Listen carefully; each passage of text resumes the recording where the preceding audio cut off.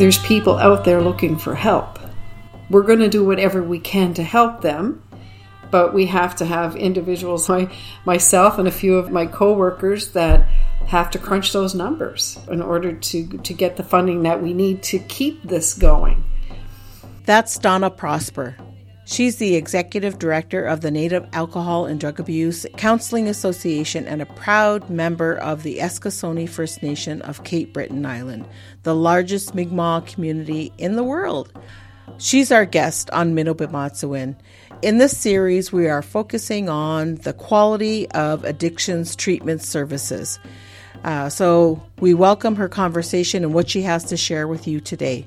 I'm Carol Hopkins, CEO of Thunderbird Partnership Foundation, an organization that supports First Nations across Canada in mental wellness. And today, I'm hosting Mino-Bimatsiwin. Mino-Bimatsiwin means living the good life in the language of Anishinaabe. And Thunderbird chose that as a name for the podcast because it captures what we all hope for ourselves and those that we care about. This podcast aims to seek and share insight about addictions and mental health issues that many of First Nations families and communities are dealing with. We're going to be fearless and have thoughtful and informative conversations with some of the leading voices in Indigenous wellness. Our aim is the same as Thunderbird's, to offer support in addressing substance use and addictions issues through a holistic approach to healing and wellness, one that is grounded in culture, Indigenous ways of knowing, with a connection to community, and above all else, with kindness and compassion. The Native Alcohol and Drug Abuse Counseling Association, which Dawna leads, has provided addiction services for Mi'kmaq First Nations in the Atlantic region since 1971. They've done a lot of work over the many years that they have been providing services.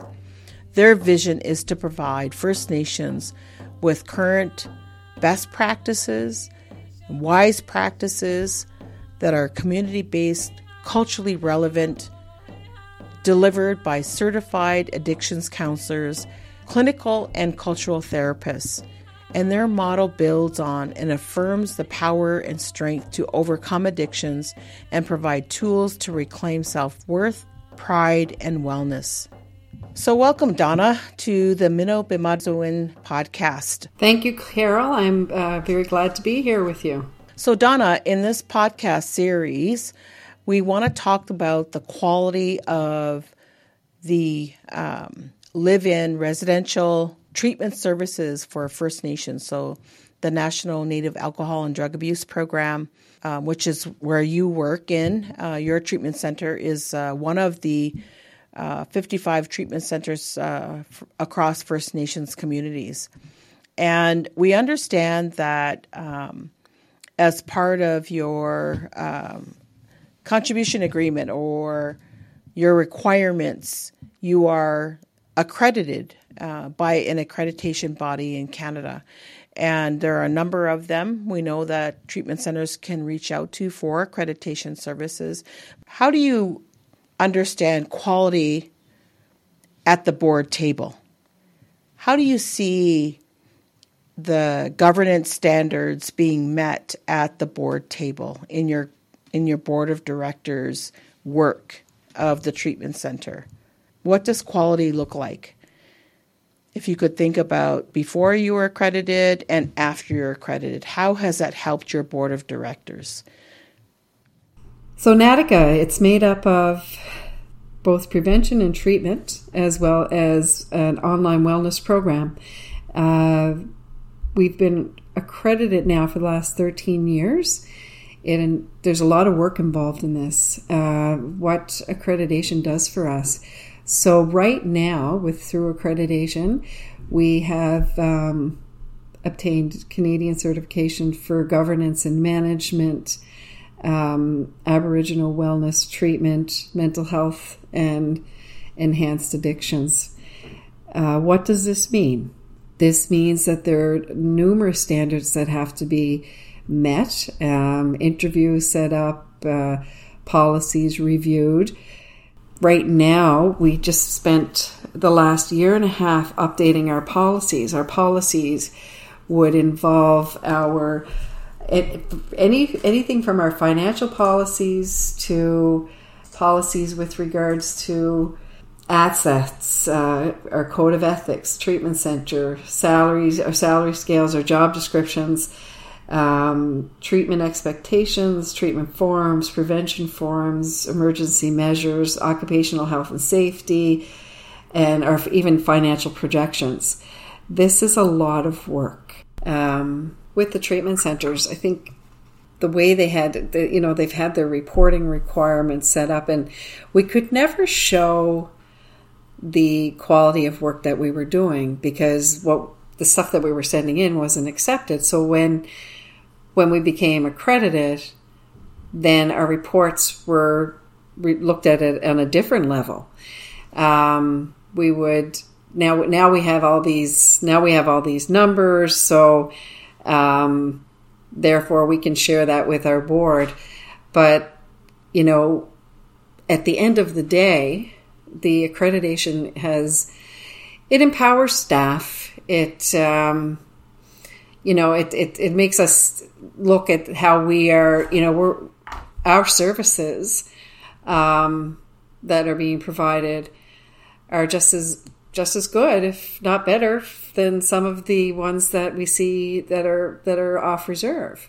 You had talked about gathering data, and that data seems to hold a lot of weight in terms of recognizing the quality of your services.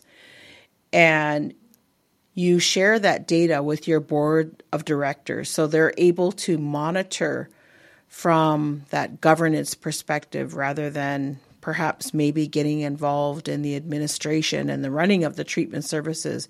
That data helps your board of directors who are from First Nations communities, or who makes up your board of directors? The board of directors are the chiefs, are a number of chiefs from the First Nations community, our grand chief and our district chief. So it helps the leadership understand the quality of your services when you're able to share the data that you collect through the delivery of your treatment services. Is that right? Yes. Awesome. So can you tell us a little bit more about what the leadership perspective is when they review that data? Does it help them understand your clients or your services? Just describe for us how the leadership responds to the data. Well, it's mixed because it's not numbers are great to have because we have to have them in order to get the funding, but at the end of the day, the leadership want to know how the clients are doing, which is not reflected in numbers, personally how they're doing. And we're not looking at deficits, we're looking at successes, that just because a person hasn't completed a program, and we're able to explain all this stuff, it gives them an idea of the magnitude of work that it is done within our facilities, and where we're at as far as funding, and when they're sitting down with our funders and able to advocate on us, they have the backup that they need in order to do that.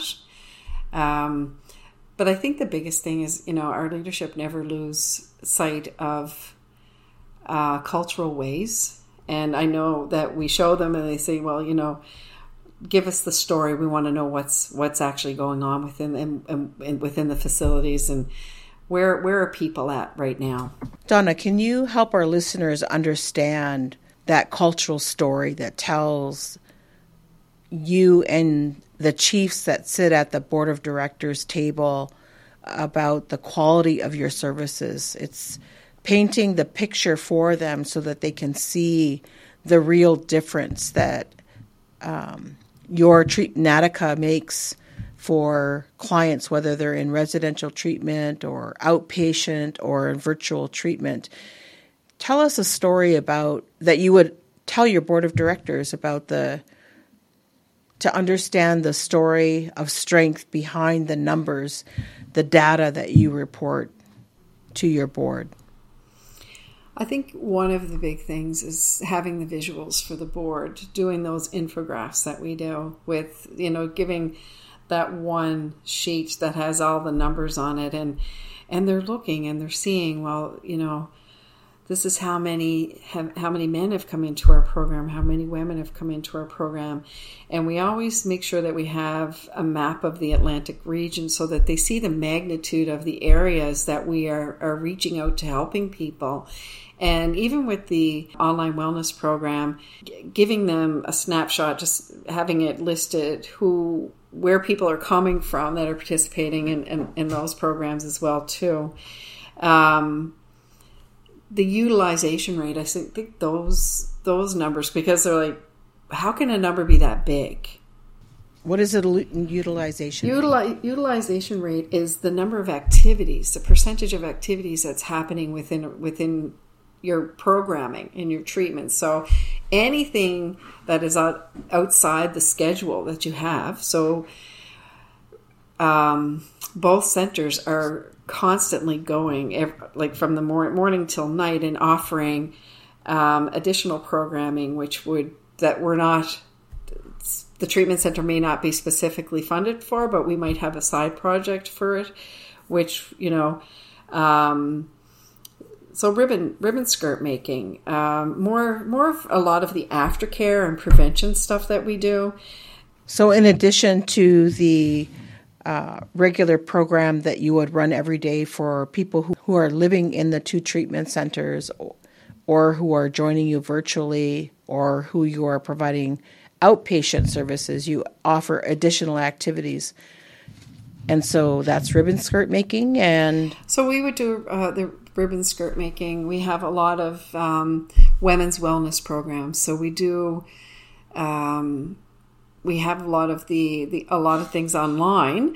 So community members can call in, and they can, it's put in a picture. We'll ask family members, show something that with you doing things with your children. We might have a baking day. So everybody comes in and they pick up their baking kit here, and they go home and then they post their pictures of their baking kit. We have cultural therapists that we have coming in for both facilities. And the cultural therapists they'll do cultural teaching, 7 sacred teachings. They'll talk about boundaries, mental wellness, self-esteem, anxiety, mindfulness, and goal setting. They'll do that sessions with the clients at both facilities. Then we have a clinical therapist. So all of these things are not permanent funding for the treatment centers. Like the clinical therapist, that's project-based funding, proposal-based, proposal-driven. Okay. Yeah. So these really critically important pieces of treatment, a journey to wellness for people who are using substances, clinical counseling, cultural counseling, getting connected to identity, dealing with anxiety and depression, like those are critical aspects of recovery, and yet they're an add-on because it's not permanent funding for the treatment center, is what you're saying. Yes. So what impact does that have on the treatment centers, on the organization that is Natica, when you can only rely on these services for a short period of time?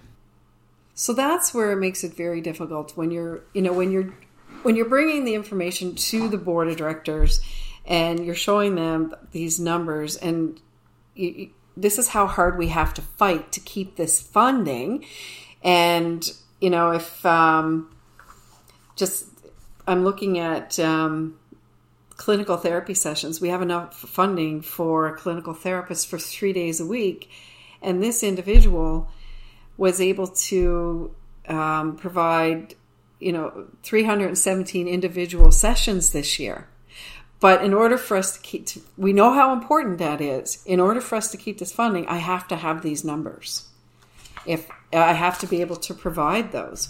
And with our online wellness program. So this year, we weren't sure how it was going to work out. Last year we had 117 individuals who completed the 4-line online wellness program. This year we had 98. But because we can prove that this is a valuable asset in filling the gaps with helping people and reaching those that are in need, then we've been successful in maintaining that funding until it runs out. But it's constant. Every single program that we have, besides the permanent funding for treatment, we have to go above and beyond providing a lot of information with regards to stats. And it doesn't even all just come from the ME system. It has to be even collected every time in cultural therapists, clinical therapists, online wellness programs. We have, like I said a minute ago, the women's wellness. We have men's wellness. We have elder nights. All of those things have to be brought into, accounted for in the numbers, and we do our best to do that with ME. But then there's some things that you can't capture in that. So then we're handwriting other reports. So. What you're talking about, Dawna, is in addition to the everyday residential treatment services that you offer, you are constantly seeking funding for additional pieces that really are critical to the wellness journey, whether that's cultural services or whether it's clinical services. You have funding and you're able to do a certain set of activities on an ongoing basis until the funding runs out. But I imagine you're always looking for that ongoing permanent funding to ensure that you can continue to offer these services to clients seeking help related to their substance use and mental wellness. And that's the story that your board of directors is interested in hearing about. What is it like for that client or for that First Nations individual who is seeking support to overcome the trauma and substance use in their life, and they have access to an elder who can provide therapeutic counseling services or the clinical counselor. So I imagine that that's a constant worry if you were ever to lose that funding. What is the quality of services that you're able to offer your clients? That is always at the forefront. We had just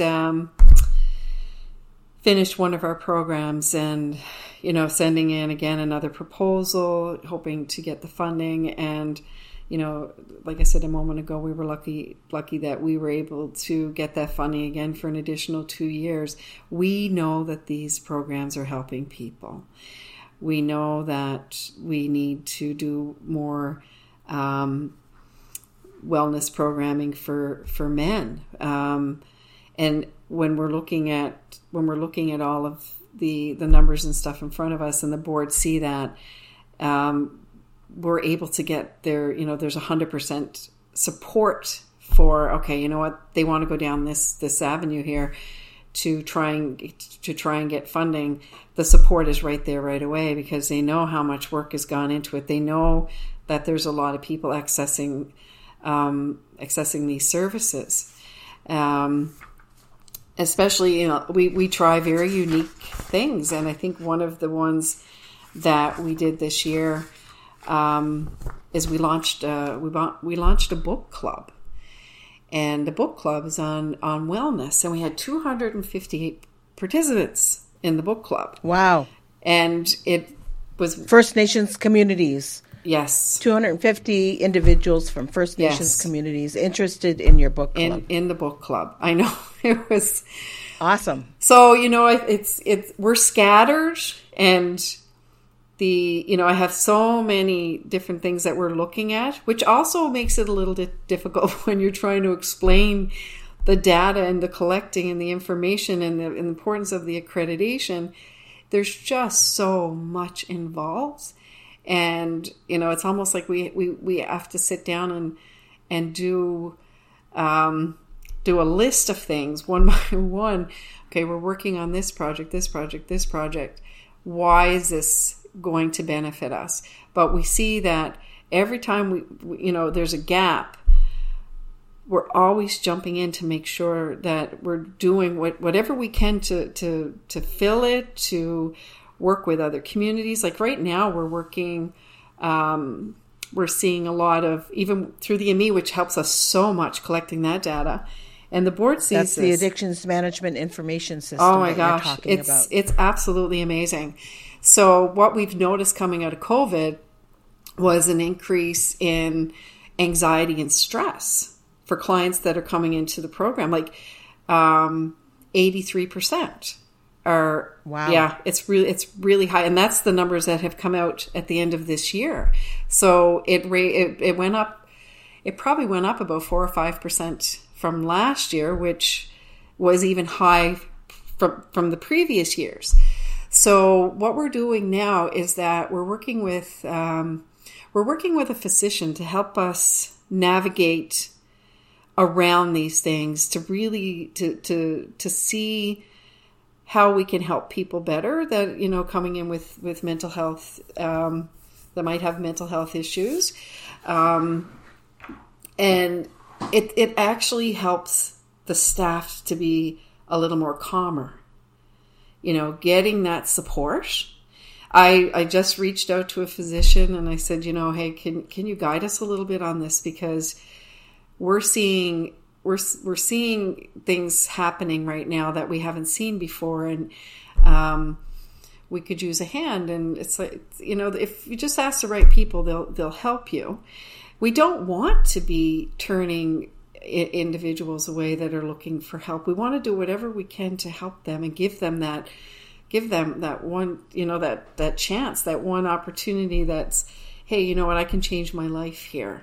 And I think one of the biggest things as well too, the AME system captures a lot with regards to, like I was saying a minute ago, with regards to the utilization, and in those numbers is a lot of stuff that has to do with culture.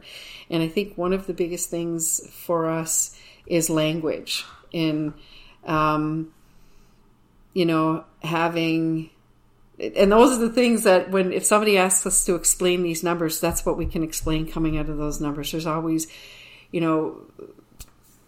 the cultural, there's real lives behind those numbers. Yeah, exactly. Those numbers tell the story, or part of the story, of First Nations people seeking wellness from whatever challenges they face related to substance use or mental health. And a big story in those numbers is related to culture and language, you said. Absolutely. I see the firsthand. Our counselors are, I'd say more than half of the staff are fluent in the language, and it really makes a difference within the program. Tell me more about that. I think that's a really critically important piece to what makes First Nations residential treatment services different than what they might be able to access outside of a First Nations community, is language. So tell me how that makes a difference. So it's so important with language, because, like just for our community, you have fluent Mi'kmaq speakers, and you have individuals who are around fluent speakers, but they have half and half English, half Mi'kmaq. So, and then you have individuals who are completely English speaking. But anybody who is in the community, they're hearing Mi'kmaq all the time. They're hearing their language. So sometimes it's like when someone is in distress, or you're explaining things. Explaining in a person's own language is more helpful, because then they can understand. The language is so different. Things don't mean the same in English as they do in Mi'kmaq. So it's really important to have individuals who are fluent in the language, so that you and I see it, somebody's worried or concerned, and the first language, it's when you're speaking to them, they have to translate the English into their language, and then they're getting a meaning from it. But if you're speaking to someone in their language, they're understanding it right away. And I think that falls in line with Albert Marshall's when you're talking about the two-eyed seeing approach, and being able to take the best of both worlds as well too. So it's we want to make sure that language is a priority within on the online wellness program, within everything that we do. So it's both in both languages. The counselors, it depends on if the individual wants to speak English or Mi'kmaq, they have the option there to do that.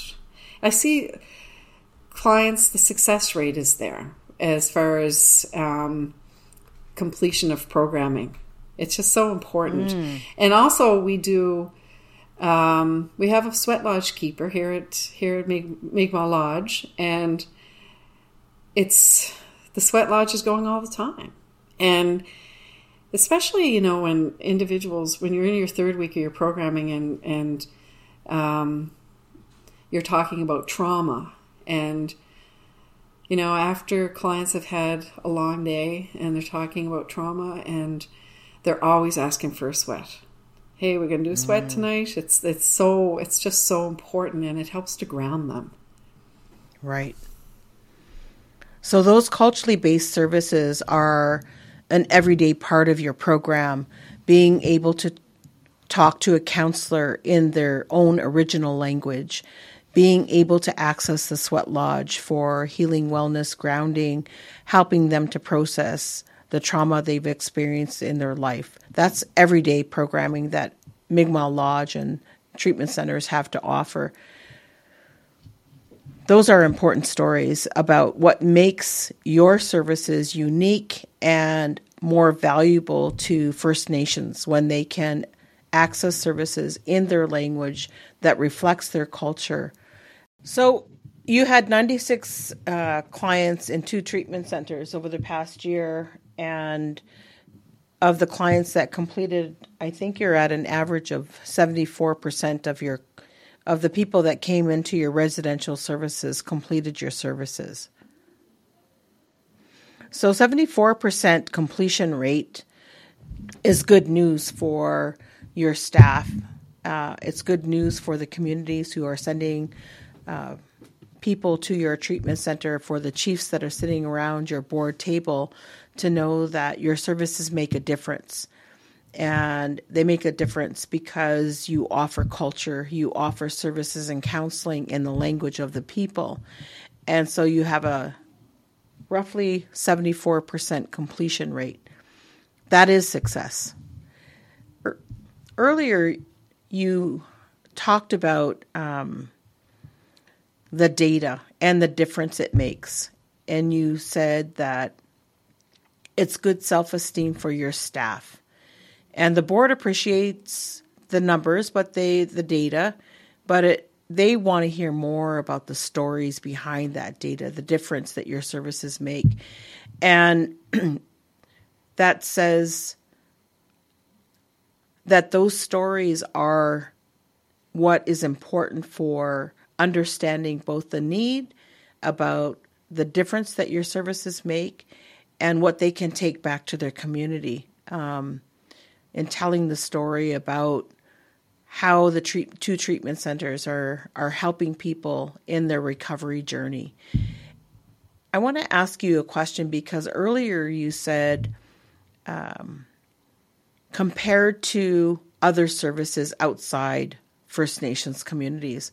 And so I have the sense that there's always a comparison against provincial services. And if that comparison is because your Indigenous specific services, or what drives that need to compare First Nations treatment services against provincial services? Can you tell me about that? So what I see happening is that, provincial services providing exact same type of programming. Well, it's not exact same because we have culture. And right. With regards to, an abstinence-based or programming similar to ours, you would have the same type of program set up, which would be, AA, NA, in-house programs that happen during an individual's treatment. They would have, the resources that come in. Say, you would have your clinical therapist. You would have your, goal setting and self-esteem building and all of those things. But the one... Those psychoeducational programs. Yeah, and the recreational type programs would all be similar, with the exception that our staff, who have the same qualifications and certifications, would not be paid the same as those in other offers or facilities. Our salaries are probably 36% lower than our our counterparts working at other different treatment centers across the provinces. And we have not seen any increase in our contribution agreements except for the inflation on a yearly basis, but they've never been looked at. So when you're looking at trying to retain staff, and it's very difficult. It's people who are working with us are here for a reason, because they believe in what we're doing. They believe that it has to happen within the community and helping people. And otherwise, some of the staff could just take off and go apply for these jobs elsewhere. The qualifications are the same. There's BSWs, we have a clinical therapist, we have masters, we have multiple degrees all over the place, but people believe in what we do. So people are motivated and committed to the healing and wellness of First Nations people, and it's that motivates them and bolsters their commitment to stay in a low-paying job. And it's that difference in pay that drives the comparison.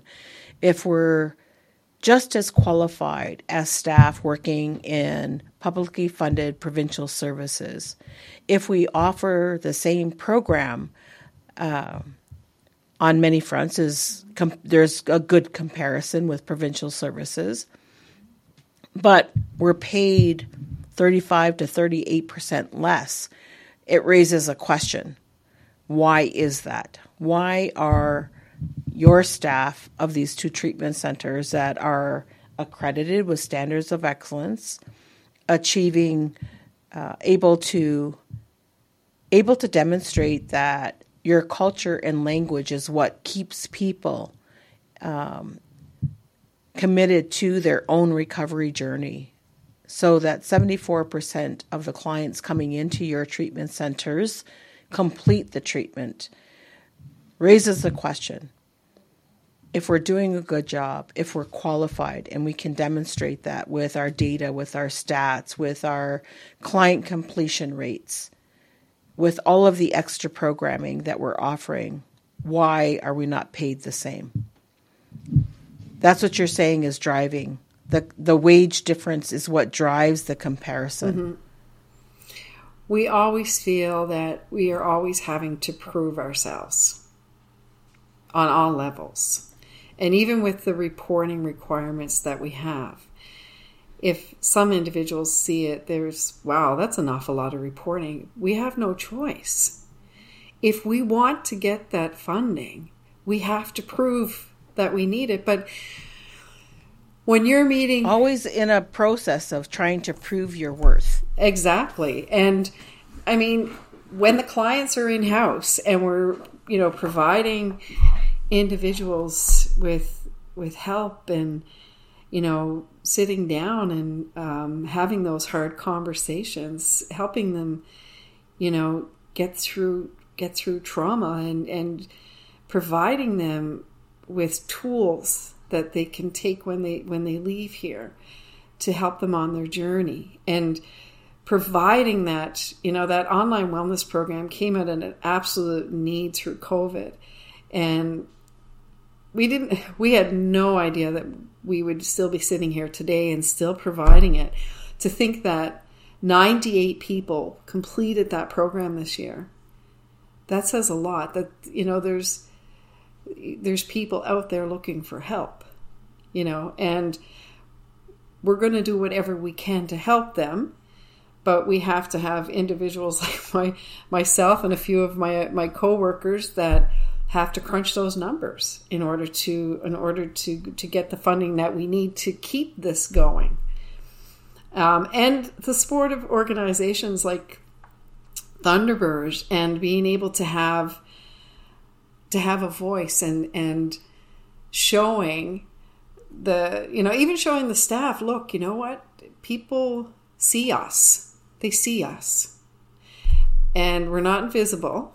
They see us. And they see what we're doing. And we're proving that these things can be done. It's we will stand to fight with our board. Our board will always say, Natica fights for over 40 years. Natica fights for our people in the communities and those living off reserve, those in incarceration. We do not limit to where we can provide our services. We're reaching a lot of people. It's not easy because, even with providing all those numbers with the funding, they don't give you money to hire more people.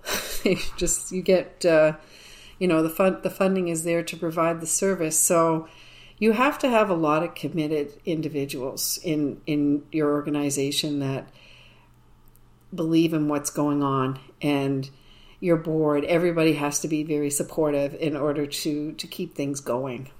And you were talking about reaching out to clients that you would not have otherwise served, but through the online wellness program, you were able to reach folks who are incarcerated, for example. And you're talking about how that's not an easy thing to do, is to reach people in different places that would otherwise not have access to services for inpatients. So can you tell us about that effort that you put into reaching out to clients in those different places? So when, say, for example, a social worker calls, or a probation officer is calling, and they're looking for to get into inpatient programming, and if there's a program that's going on, we've been sending out the online wellness calendar for the year. We sent it out everywhere, so they're it's easy to access. Individuals, we're seeing a lot of individuals who live off reserve and maybe working, single parents, individuals in isolated communities, different parts of Canada that are accessing our programming. And this is filling some of the gaps for individuals who wouldn't otherwise have access. The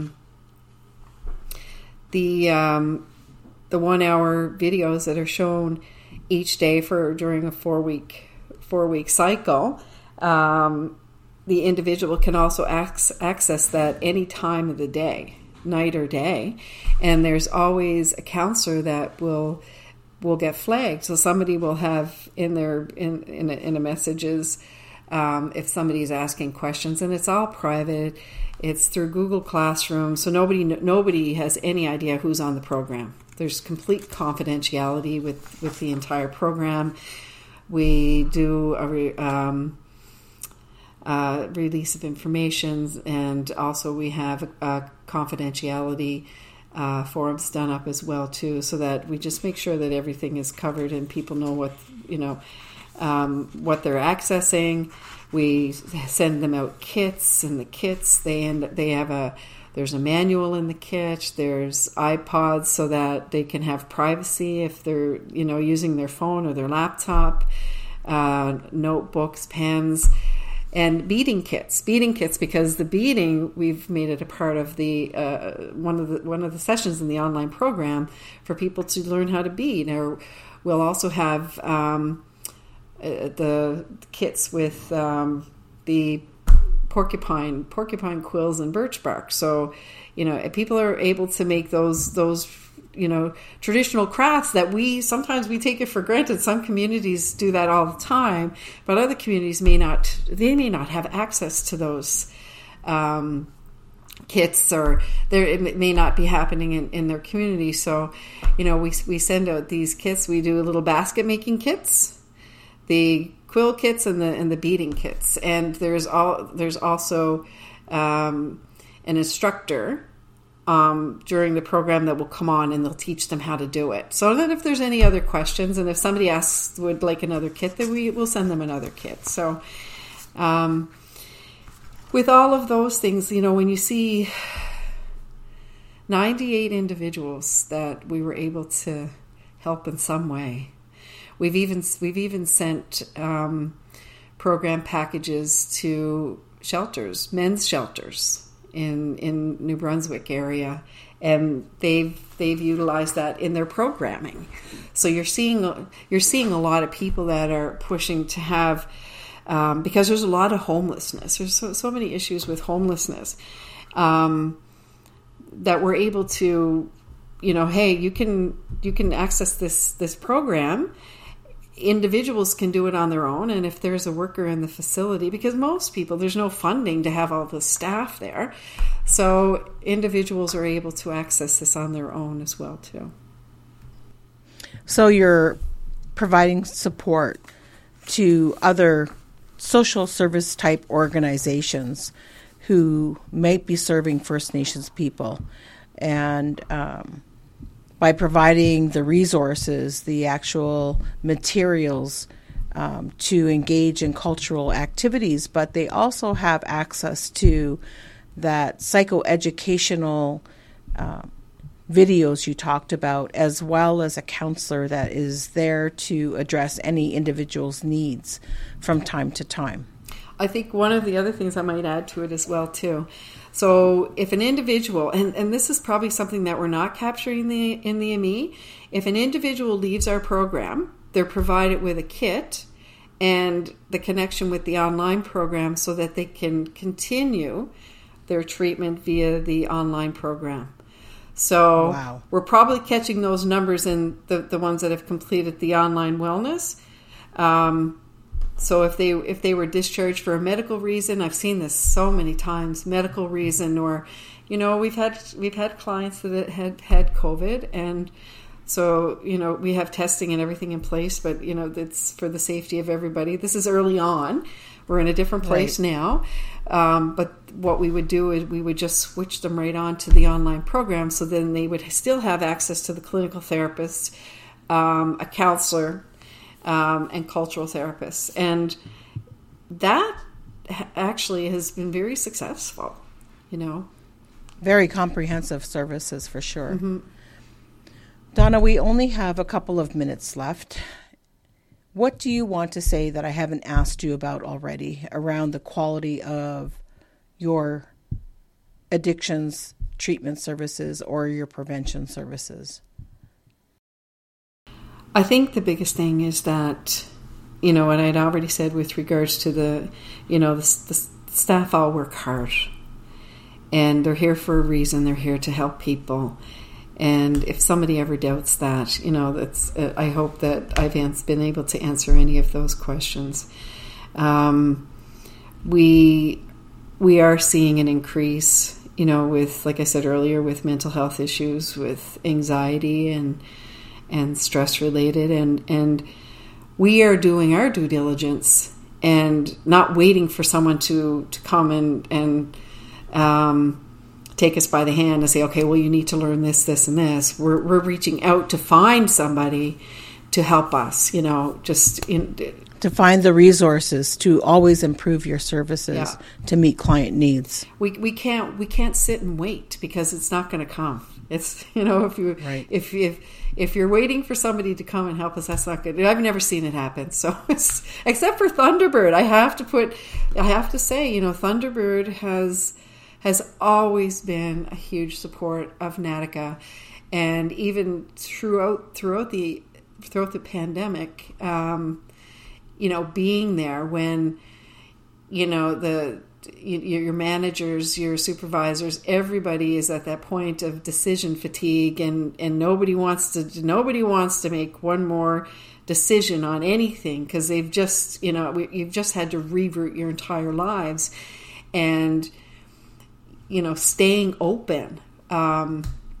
We were two of very few facilities across the country that remained open to inpatient programming. And it's because of those supports from Thunderbird as well too, that helped us to make sure that we were following the national guidelines for infectious disease control, whatever they had. I'm not a doctor, but whatever they had, we needed to make sure that we had everything in place, and to have that resource when you're, like I just said, if you're not a physician, you're not a nurse, you really need to, and you're trying to do the best that you can for the people that are coming in, and not wanting to shut things down, and having those supports in place really made a difference to the success of what we were able to do in that 3 years throughout that pandemic. And I think even at the end of it, I remember I said to the staff a couple of weeks ago, we had a little get together, and I said, I think we grew stronger spiritually and even mentally, that we were able to get through this, and we did it in one piece, and we've come out the other end stronger. And thank goodness we didn't lose any staff along the way, and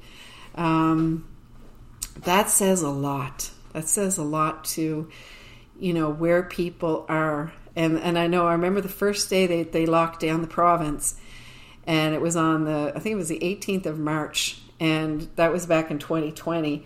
And the first thing that came out of the mouths of the counselors, what about our clients? How are we going to help them? So those are the things that I want people to know, is that we're here for the long haul, and we will do whatever we can and address any issues, and if we have gaps, we'll address them, and we will provide the best quality of care that we can. Awesome. Well said. A staff that is committed to the wellness of First Nations people, whether they're paid appropriately or not, despite a pandemic, whether the workload is appropriate. I mean, that's probably not the right word. Whether, the needs of the people that are being served are within the skill set of the organization or not, you will do everything you can, reaching out to other resources to find the right way to support people, First Nations people, through culture, through their own language, through the right clinical skills, through the right mode, whether it's in-person, virtual, outpatient, prevention. You do a lot of quality work, and that's what we heard today in today's podcast. And I want to thank you so much, Dawna, for sharing with us today, for highlighting your accreditation journey, for the support you receive from the chiefs that form your board of directors, the high quality monitoring of your services through all of the data collection efforts that you have to demonstrate the strength of your services. I just want to say on behalf of Thunderbird Partnership Foundation, recognition for the great work that you're doing, and say thank you so much for that commitment to the healing and wellness of First Nations. Thank you, Carol. And thank all of you for listening to this episode of Minoba Matsuwin. We hope you enjoyed it. If you did, please rate and review us on Apple Podcasts, Spotify, and where you listen. It helps people to find these interviews. And please hit subscribe so you don't miss future episodes. For more information on the work of Thunderbird Partnership Foundation, please visit the website at thunderbirdpf.org. And be sure to follow us on social media. Just search for us at Thunderbird PF. Miigwech, and thanks for listening. Until next time, I'm Carol Hopkins.